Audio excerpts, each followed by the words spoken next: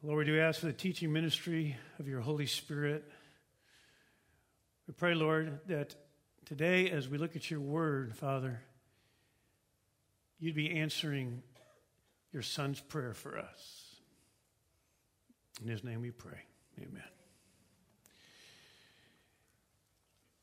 You know, when the vaccines were first coming out, someone said this.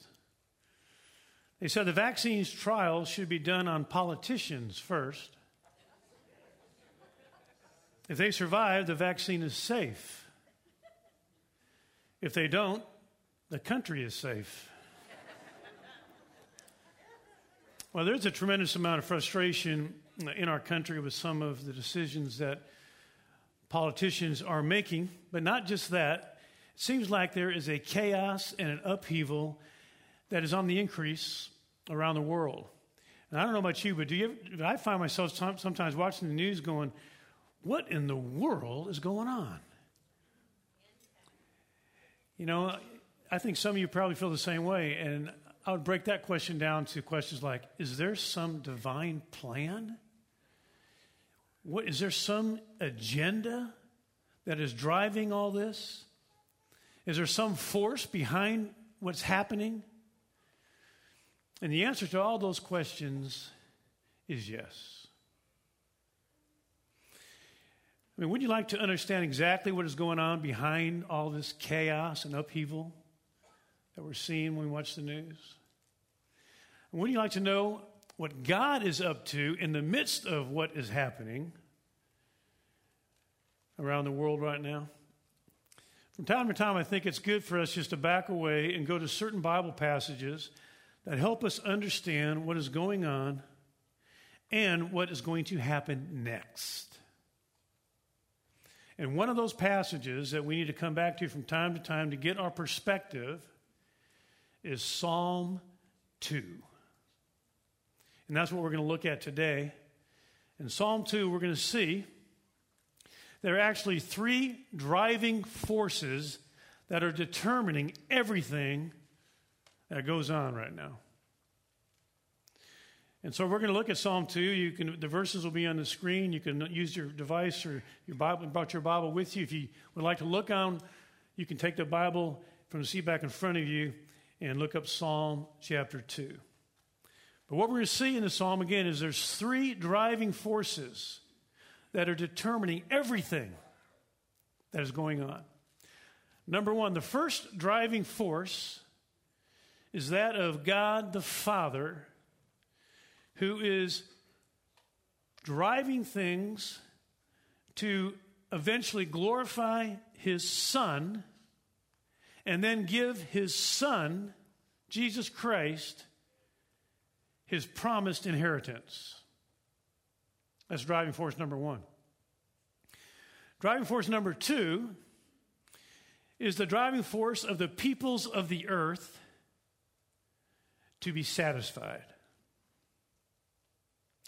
And driving force number three is the driving force of Satan to make sure that the people of the earth find their satisfaction in something besides God's Son.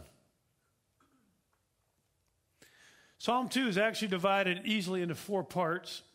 It's much like a 4-act drama. Act 1, the curtain goes up, and the action of the first 3 verses of Psalm 2 is the leaders of the earth are rebelling against God and his commandments and his right to rule over their lives. And then the curtain comes down on Act 1. Then the curtain rises on Act 2. The second act opens with God the Father now at center stage. And he's going to respond to those rebellious leaders on the earth. And then the curtain closes on Act 2. It opens on Act 3, and in the middle of the stage is the Son of God, the Lord Jesus Christ, and he has the starring role in Act 3. Then the curtain closes. And then Act 4, the curtain rises, and King David, the God-inspired author of Psalm 2 is going to take the stage, and he is going to, in this last act, sound a warning that echoes down the quarters of time from his time all the way to the second coming of Christ. Now, the plot of the drama centers around this unified rebellion of the leaders of all the different segments of the world systems that are raging against God's decrees and his commandments. And they will not give their obedience to him, and they will not give their devotion to his Son. So let's walk through this 4-act drama. Act 1, we'll call it Satan's agenda. As the curtain rises, the people are in this uproar, and the rebellious leaders of every segment of life on earth are actually taking counsel together and plotting their strategy. Let's read it. Psalm 2, verse 1 through 3. Psalm 2, verse 1. Why are the nations in an uproar, and the peoples devising a vain thing? The kings of the earth take their stand, and the rulers take counsel together against the Lord and against his anointed, saying, let us tear their fetters apart and cast away their cords from us. So the leaders of the earth are challenging God's right to command their obedience, and they resist giving their devotion and allegiance to Jesus Christ. Now, we need to understand something here at this point. It's really been God's intention from the beginning. God made us to love us. It's been his intention that our souls would be captured and consumed and enthralled with devotion and affection and allegiance for Jesus Christ. It's his commitment that our highest development and our greatest fulfillment in our life would come from worshiping him and serving him with all of our heart in total abandonment. Now, as an inheritance, God has promised his Son something. God promised his Son that he would give him a bride, and that is the church, that a people filled with spirits ablaze with passion for the Son of God. I mean, the Father would never insult his Son or sadden his Son by giving him a bride that is apathetic and bored and compromising. Now, Satan is aware of God's agenda. He's aware that God's agenda is to capture human affections and consume them with passion for the Son of God. So Satan has his own agenda. Satan's agenda is to raise up a passionate people also. But people who are consumed by passions for everything else and anything else but the Son of God.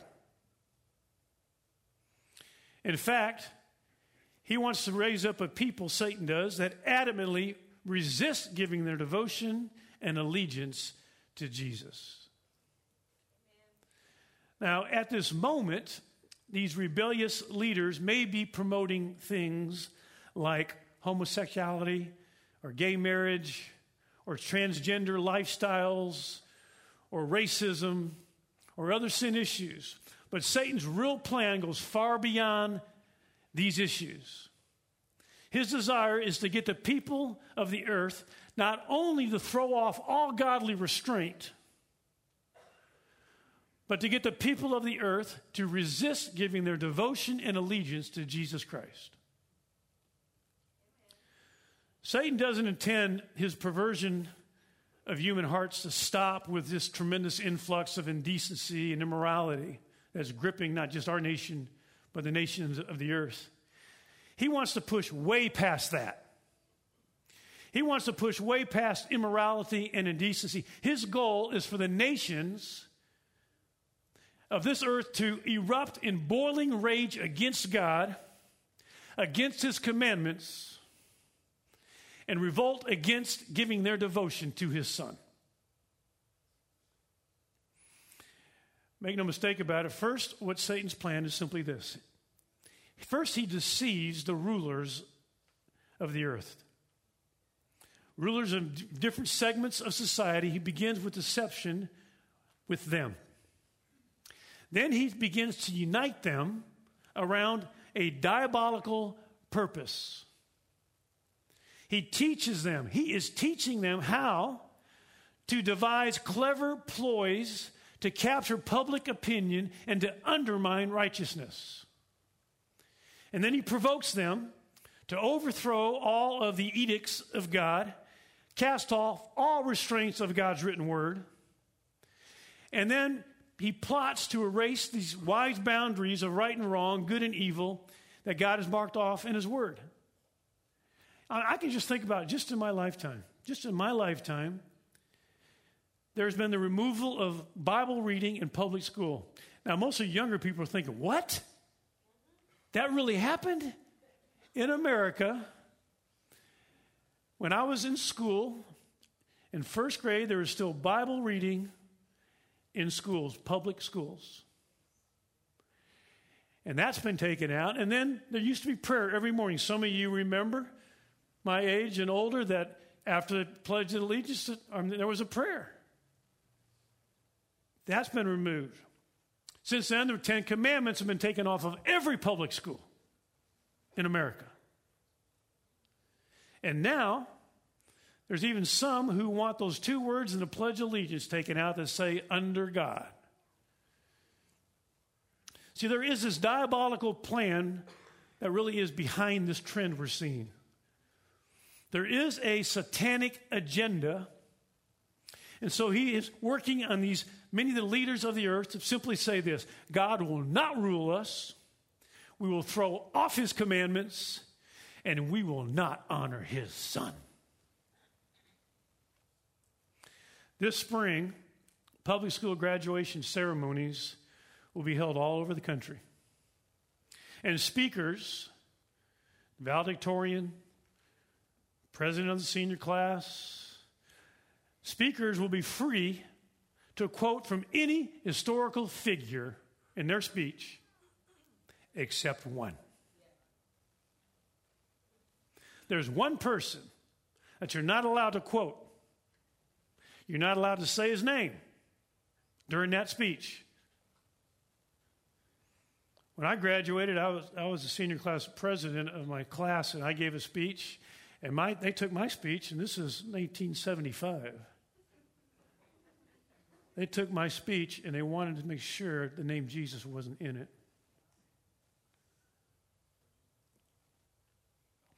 So this momentum of unholy passion is building. We see it every time we watch the news. Foolish, dark-minded rulers of every level and every arena of society, lawmakers, educators, entertainers, advertisers, corporate heads, religious leaders, media moguls, and others are plotting to attack the holy commandments and precepts of God.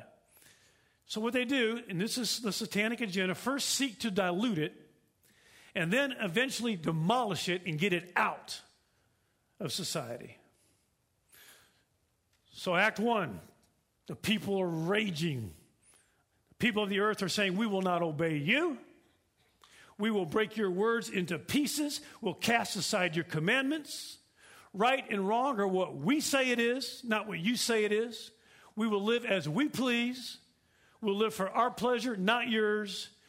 And we will not worship you, and your son has no inheritance on the earth. And the curtain drops on Act 1. As there's angry shouts and jeers of the wicked are growing louder and louder and louder, the curtain falls. Poof. Then the curtain rises on Act 2. We're going to call Act 2 God's agenda. As Act 2 opens, God is in the center of the stage, sitting on a throne. And he's laughing. He is mocking these rebellious leaders laughing at their vain schemes and their foolish plots. Let's read it. Psalm 2, verse 4 through 6. He who sits in the heavens laughs. The Lord scoffs at them. Then he will speak to them in his anger and terrify them in his fury, saying, but as for me, I have installed my king upon Zion, my holy mountain. So these foolish leaders, they think they've got it all planned out. They think they own the money of the earth. They think they hold the power. They think it's up to them to make the laws, whatever they think is right. They think they control all the world's systems and institutions. And God sees all that and he laughs. He knows they have no ability to resist his sovereignty. He knows he can blow them away with a mere breath. And God says this to these leaders resisting him on the earth. He says, I have news for you. I have already appointed my king on his holy hill. Amen. It has been established forever in the eternal counsels of the Godhead. The inheritance of my son is sure.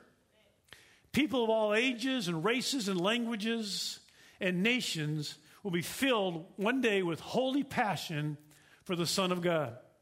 He will have a passionate church whose affections are totally filled with him, and the zeal of the Lord of hosts will accomplish this. And then the curtain comes down on Act 2. Poof. The battle lines have been drawn. The people of the earth now have to make a choice. Either they resist God and his Son, or they give themselves wholeheartedly in devotion to Jesus Christ. Everyone's on one side or the other in these days to come. Next, the curtain pulls back up, and it is Act 3. We'll call Act 3, the Son claims his inheritance. Act 3, when the curtain comes up, the Son of God is standing in the center stage. The Anointed One. Son of God, Son of Man, King of Kings, Lord of Lords. Act 3. And he speaks. Psalm 2, verse 7. I will surely tell of the decrees of the Lord. He said to me, you are my son. Today I have begotten you. Ask of me, and I will surely give the nations as your inheritance, and the very ends of the earth as your possession. You shall break them with a rod of iron.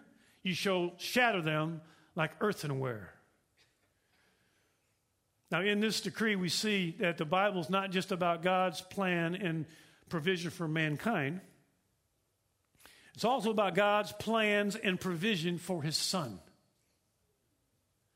See, we have an inheritance promised to us, but the Son of God has inheritance promised to him. Our inheritance is the ability to experience both the blessings and the love of a passionate God. That's our inheritance. And we get it forever. His inheritance, the Son of God, his inheritance is a passionate people. But he will experience his inheritance only as we become radically committed and passionate to him, to Jesus. Amen. So the Father invites his Son to ask for his inheritance. He said, go ahead and ask. Do you think Jesus Christ, the Son of God, could ask his Heavenly Father for something and his Father not give it to him? He says, ask me. Ask me for your inheritance. And surely, verse 8, Psalm 2, verse 8, I will surely give. It's a slam dunk. It's going to happen. Just ask. And I'll give the nations as your inheritance. The very ends of the earth as your possession. Just ask. Right before Jesus goes to the cross in the Garden of Gethsemane, he asked. John 17, verse 26. At the end of this prayer, he prays to his Father. He asked the Father simply this. He says, Father, I pray that the love that you have for me would be in them. He's asking for his inheritance. He's asking for a passionate people that love him like his Father loves him. That was before he goes to the cross. He dies on the cross for our sins, absorbs all of our judgment. 3 days later, rises again. 40 days later, ascends to heaven. And you know what he's doing right now on the right hand of God the Father? Hebrews 7, verse 25 says, he always lives to make intercession for them, for us. So he's asking right now. He's asking. He's asking for his inheritance. And that inheritance is a people who are passionately in love with him. And whatever the Lord Jesus asks for, he will get. Do you want to know why worship is becoming so dominant in churches around the world and so controversial in some? It's because the church right now is getting swept away more and more with passion for Jesus Christ. The bridal metaphor is becoming more and more the dominant metaphor in these last days. And do you want to know why missions will become more and more the driving force of the church around the world? It's because the Father has promised to give the nations to the Son as his inheritance. And that's not yet happened. So Jesus has asked, and he is asking for these things, and he will get them. But some will resist. Some will resist it. And those who resist giving their devotion and allegiance to the Son of God freely will experience his judgment instead. He will rule the whole earth one day, whether some resist him or not. He will. It will happen. It cannot be stopped. There's a day coming when every knee will bow and every tongue will confess that Jesus is Lord to the glory of God the Father. Now, there's a day coming when every knee will bow and it won't be voluntary. On that day, it won't be voluntary. Every knee will bow. Every political leader. Every president who's ever lived. Every prime minister, every king, every congressman, congresswoman, every athlete, every entertainer, every CEO of every corporation, every journalist, every professor, they will all bow. They'll all bow the knee one day. Joe Biden, Nancy Pelosi, Donald Trump, they'll all bow the knee one day. The Queen of England, the Prince of Saudi Arabia, they'll all bow. Oprah Winfrey, Madonna, Beyonce, Ellen DeGeneres, Howard Stern, Lady Gaga, they'll all bow. Confucius, Buddha, Muhammad, and every pope that's ever lived will bow the knee and confess Jesus is Lord. Now, right now, it can be done voluntarily. But there's a time coming when it will no longer be voluntary. Every knee will be bowed. It will certainly happen. But in the meantime, the Father is stirring the church with devotion for the Son of God.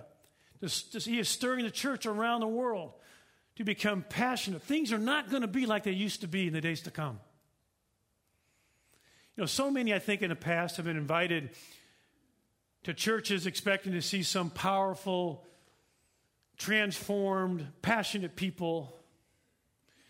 But when they got in there, they discovered that it was mostly smoke and mirrors.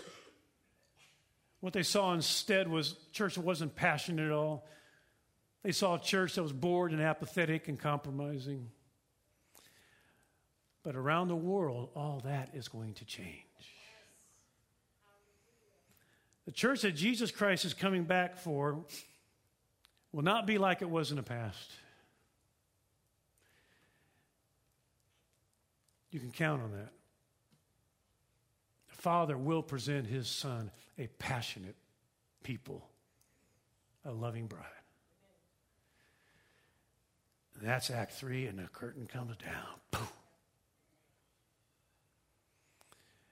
And then the curtain comes back up to Act 4. Now, Act 4, King David himself comes out center stage.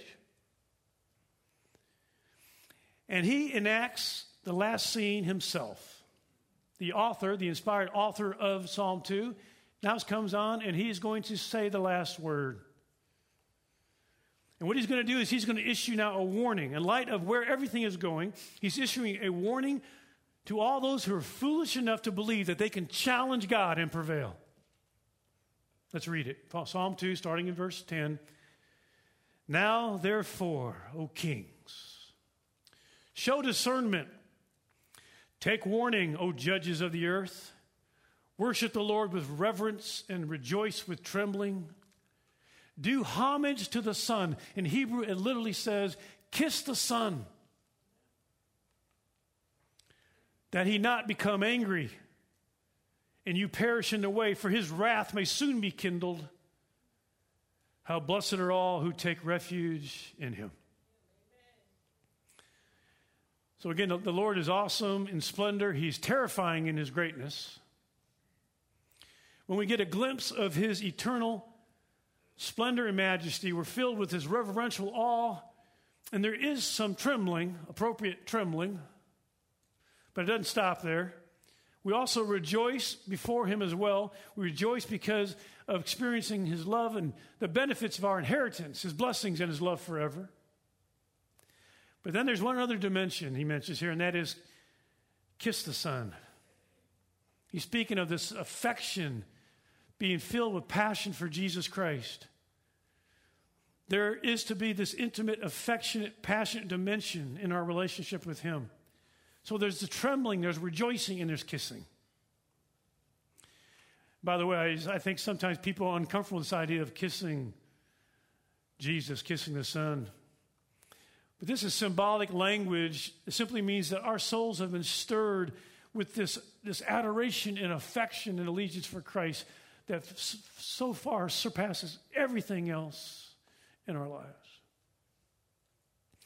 So the King David issues this warning to all who be foolish enough to defy God. What he's warning is this: time is running out. The clock is ticking. There's time coming. There's a time coming when it's going to be too late to freely bow your knee, and he's warning. There's a time coming when it's going to be too late to give your devotion and allegiance to Christ. There's a time coming when his wrath may soon be kindled, and you could perish in your rebellion. So he's sending out this warning to everyone on the earth. He's basically saying, the clock is ticking. Don't let this happen to you. Repent before it's too late. Repent and turn to the Son. S-O-N, Son, and give him your devotion and affection before it's too late. So behind all this chaos and upheaval that we see when we watch the news, understand this: there's a satanic agenda. The Bible exposes it. Satan is trying to get the leaders of every segment of our society to throw off God's commandments. But he's not going to stop there. This is not where he's headed. This is not his final goal. Satan wants eventually to get people to adamantly resist Jesus Christ. Satan will try to get people to find satisfaction in something else, anything else, but not Jesus. But keep in mind, while that is going on, Satan's agenda is going on the earth, and you can watch it anytime you click on the news. God's sitting on his throne, and he laughs. because he knows that Satan's agenda cannot prevail. He knows his sovereignty cannot be resisted. He knows it's already been determined. It cannot be stopped. He will set his son to rule the whole world, and every knee will bow and every tongue will confess Jesus Christ. And it's just important that we know this, we remember this. So when you're being bombarded by all the bad news, and you just say, what is going on? And you begin to get discouraged, remember this. God's plan will prevail. God will have his way. He cannot be stopped. And in the process, the church, we're going to be caught up more and more in his passion for the Son of God. You know, our worship team is writing songs, and I don't even think they realize that they're being caught. Why are they writing songs? Because they're being caught up in this passion. We're being caught up more and more in this passion for the Son of God. Why? Because the Father's fanning the flame and answering the prayer of the Son. To give him a passionate people as his inheritance. And also we're going to see more and more of this missions trend. Why? Because the promise is to give the nations to the Son as his inheritance. That has not yet happened. There's much work still to do. So as we kind of come to a close of this message, the psalmist ends by basically challenging everyone. Have you rightly aligned yourself with the Son? With Christ? Does Jesus Christ have your allegiance and devotion and affection above everything else? Does he have it? Are you rightly aligned with him? That's what the psalmist wants to ask as we close. I want to invite Hosea up. His closing song. Hosea and I had, I guess it was about a year and a half ago now, that we're going on 2 years, ministered together in Madagascar, pastor's conference there, 550 pastors. Hosea did the translation and much of the worship leading. But there's a song we're about to sing. The name of the song is Waymaker. The song is out of Africa. It's out of Nigeria. And it took Madagascar by storm, the churches. In fact, during the conference, the different churches would have their worship teams come and lead us in worship before the teaching sessions. And all the worship teams, whatever their set was, they all had this song in it. Let's stand. As we sing this song, some of you, in all honesty, this is a time for you to repent. This is a time to say, you're not right with the Lord. You have not given your devotion and allegiance and affection to Christ. And so I urge you, along with King David, do it before it's too late. And one of the ways you can just say yes to that is say, I'm going to come down and this is like an altar. I'm giving my life to Christ today. Now, some of you have already done that. You gave your life to Christ, but in all honesty, some other things have kind of trumped him, have become higher in your level of satisfaction that you find than in him. And so you need to repent from that today. And say, Lord, I got things out of kilter, and I'm putting you back on top.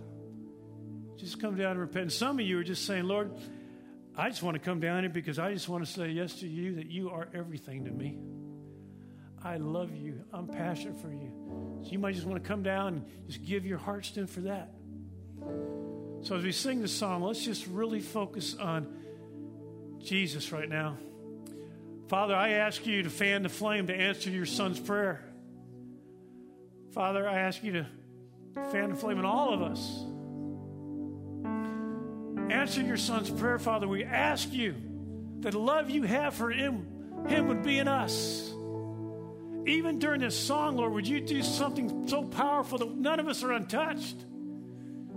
Fan the flame for the Son of God, passion for the Son, even right now.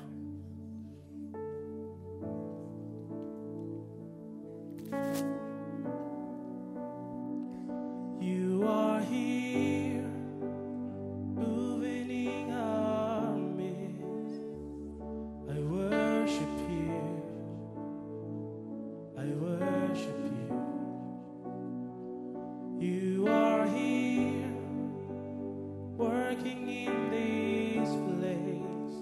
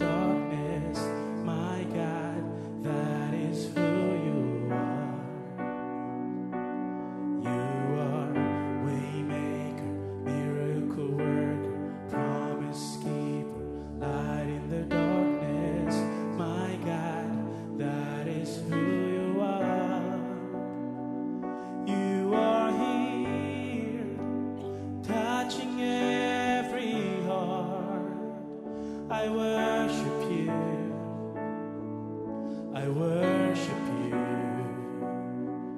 You are here, healing every heart. I worship you. I worship you. 'Cause you are waymaker, miracle worker, promise keeper, light in the darkness. My God, that is who you are. You are waymaker, miracle worker, promise keeper, light in the darkness. My God, that is who you are. 'Cause you are waymaker, miracle worker, promise keeper, light in the darkness. And that is who you are. Sing it one more time. Waymaker, miracle worker, promise keeper, light in the darkness. My God, and that is who you are. And that is who you are. That is who you are. That is who you are. That is who you are. That is who you are. And that is who you are. And that is who you are. And that is who you are. Fan the flame, Father. Fan the flame in our hearts of love and passion for the Son of God. We pray, Lord, you speed things up, Lord, where the church is a passionate people. Lord, you do that work in us here in this room and those that are all part of our church family, but you do that, Lord, throughout this country, and you do it throughout the nations of the world. We ask you to speed up, oh Lord, the giving of your Son, his inheritance. Fan the flame in us, oh Lord. I pray, oh Lord, it would only build from this day on. It would only build. Lord, as we go out of this place, as we live this week, Lord, that the passion for Christ would build in us, that the flame would burn hotter and continue to be just contagious, Lord, in all of our relationships. In the name of Jesus.